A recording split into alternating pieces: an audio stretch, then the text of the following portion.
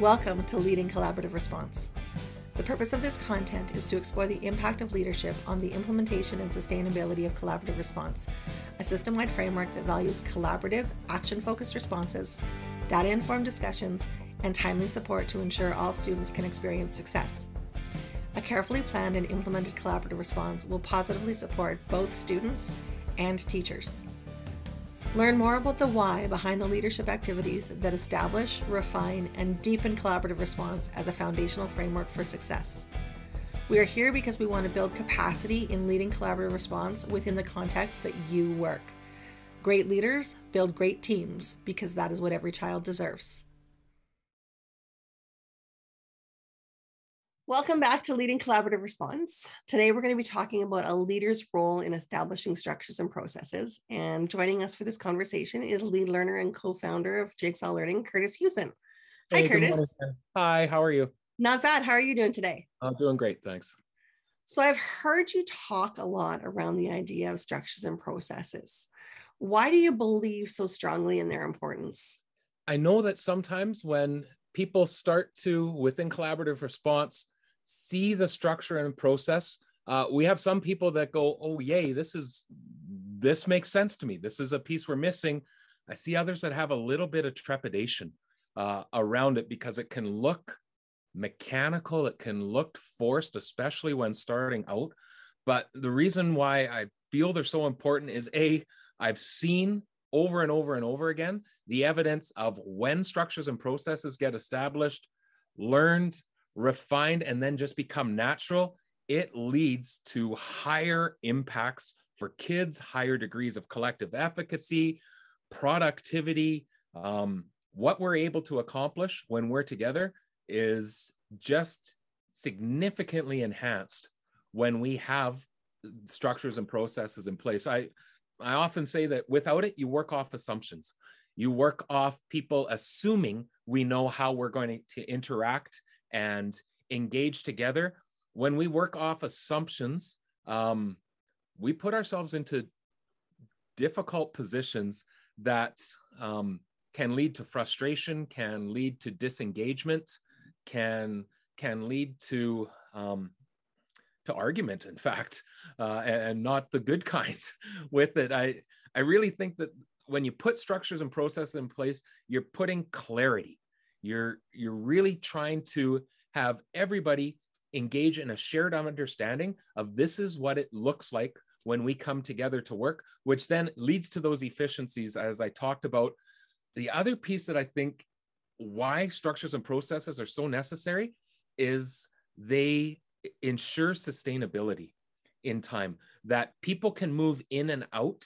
But if the structures and processes remain intact, we can sustain over transitions, high degrees of impact, and ensure that our work just remains consistent as we move forward. It reinforces predictability, which brings with it safety for us. When I know what it looks like when I come into this conversation, I'm able to engage so much quicker and so much more effectively when I come in and I'm not quite sure where it's going to go today. To me, that's why the structures and processes are just so critically important. And I think as a leader, there's front work that goes with it. There's some heavy lifting that happens. There's development of documents, resources that come with it. But it's almost like a teacher. If you put in the pre-work in the planning, the delivery and the learning goes so much smoother. And it's the same thing with structures and processes. So with respect to collaborative response, Curtis, and those structures and processes, if I was to approach you as a teacher, what might be a structure and process that I might encounter? So within collaborative response, obviously, you see a large amount of that, and we use the language specifically in that foundational component of the collaborative structures and processes.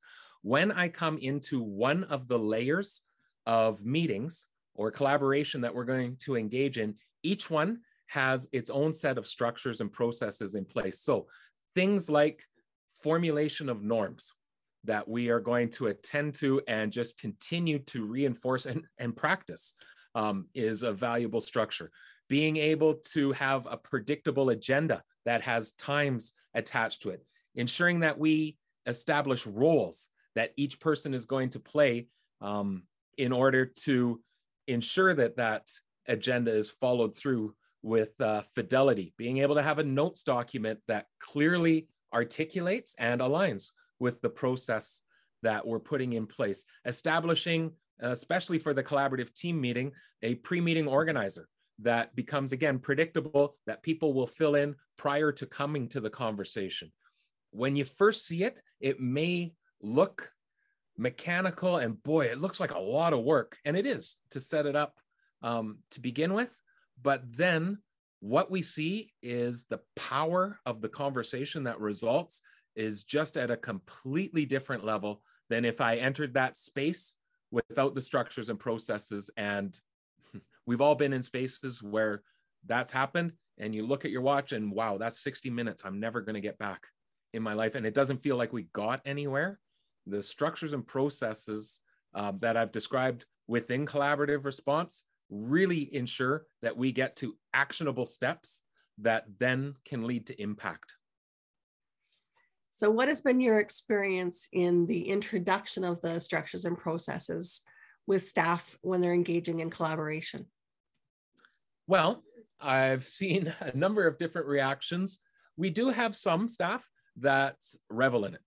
They yay, I wish we would have had this. I love it. It makes things completely make sense. I've been seeking out that structure. Usually they're people who are very structured already in their own classroom or their own personal life, and just see it as Yahoo.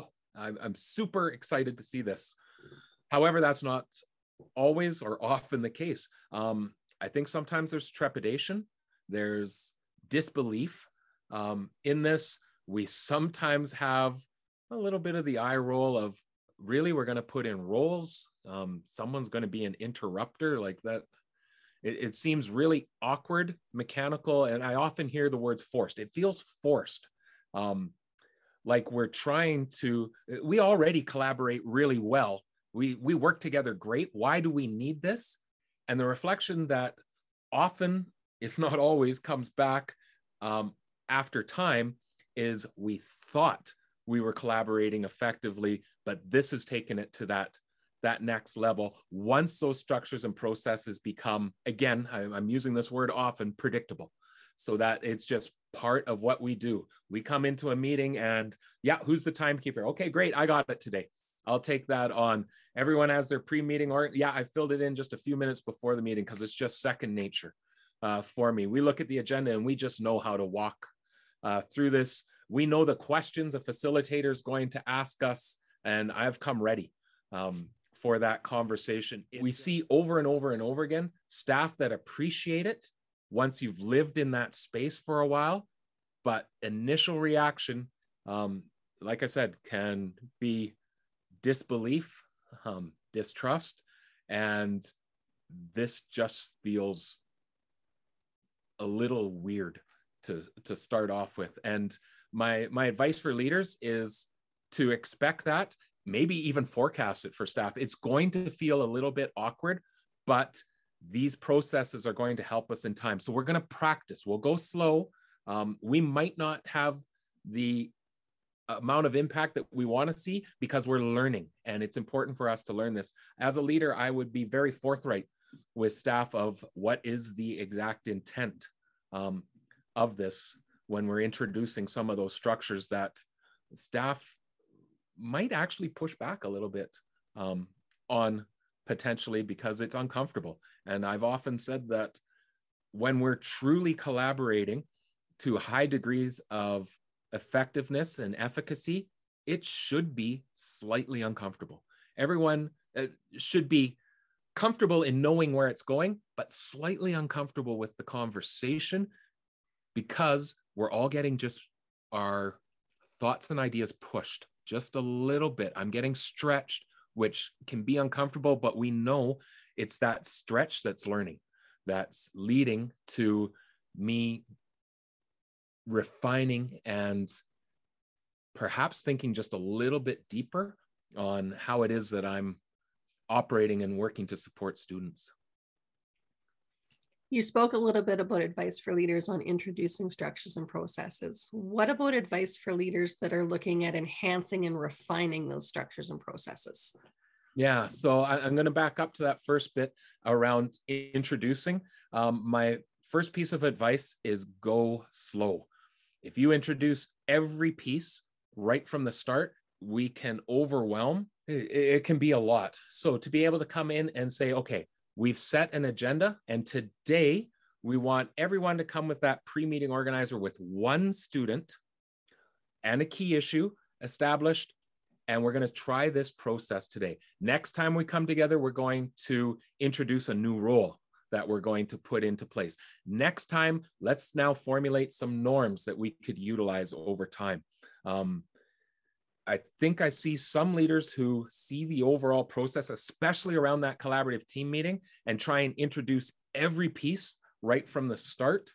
And I would just be thoughtful in how can you do it so that we're building towards something that in time is highly, highly complex and looks nothing like where you're at when you started.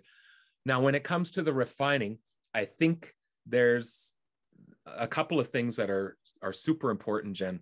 The first off is to be able to set intentional time for reflection, to be able to, we've had our collaborative team meetings. We're going to take a half hour at the end and just debrief. How did that go? What would make it better next time? What could be a next refinement? The second piece, I think, is being able to receive back that feedback. Maybe not off the start because we need to get comfortable into this, but then being able to say, what do you appreciate? Are you struggling with? And understanding that when you're engaging in collaborative response in your school, it is a generative process that's going to evolve for us over time. And it evolves by making adjustments, by recognizing that this role isn't working. Maybe we need to shift it into something else, and being really clear for our staff around the why. And when we make a shift, this is why we're going to make that particular shift, and we're going to try it. The other thing that I think is super important is piloting. Maybe an adjustment we're going to make, we're going to try it with one team and see what the reaction is before we roll it out full scale. I think that's been one of the key things I've learned over the years is how can you create opportunities for piloting and trying something on a smaller scale before we move it along to our team. So again, with those processes and structures, realizing that they're constantly moving and we're constantly tweaking and enhancing as we go, that we take the norms that we've established and we're going to unpack them further. We're going to talk about why is this norm so important for us, and what are we going to do when somebody breaks the norm? I mean, that's not a conversation you start with when you're first building, but eventually we want to be able to get to it. Again, it comes back to that understanding that we're building towards something that is highly comprehensive, incredibly complex, and with high degrees of interconnections, but you build toward it. You can't just introduce it all and expect that it's going to run smoothly. I hear you discuss the refinement and the reflection, and I see sort of an iterative process happening. Yes. Yeah, absolutely. It's that constant cycle of reflection, action. It's ready, fire, aim. It's, we fire, but then we have to continue to aim and think about what are the next refinements or enhancements that we need to be considering. Well, Curtis, do you have any other thoughts on the leader's role in establishing those structures and processes? Yeah, I think the only other thought I would leave behind with it is embrace the messiness with it. It's there is messiness. There's some courage that it takes because you're going to push people just a little bit. You may push some that don't like that feeling of discomfort. for it, and that's okay. We can still be empathetic and continue to why and support people along the way with it, but just to embrace that messiness as you're learning, not only as a leader but as an organization as well. It's how we get better as a profession. Well, Curtis, I thank you for making time to talk to us and our audience again today, and we look forward to hearing more from you in the future. Yeah, absolutely, Jen. Thanks so much.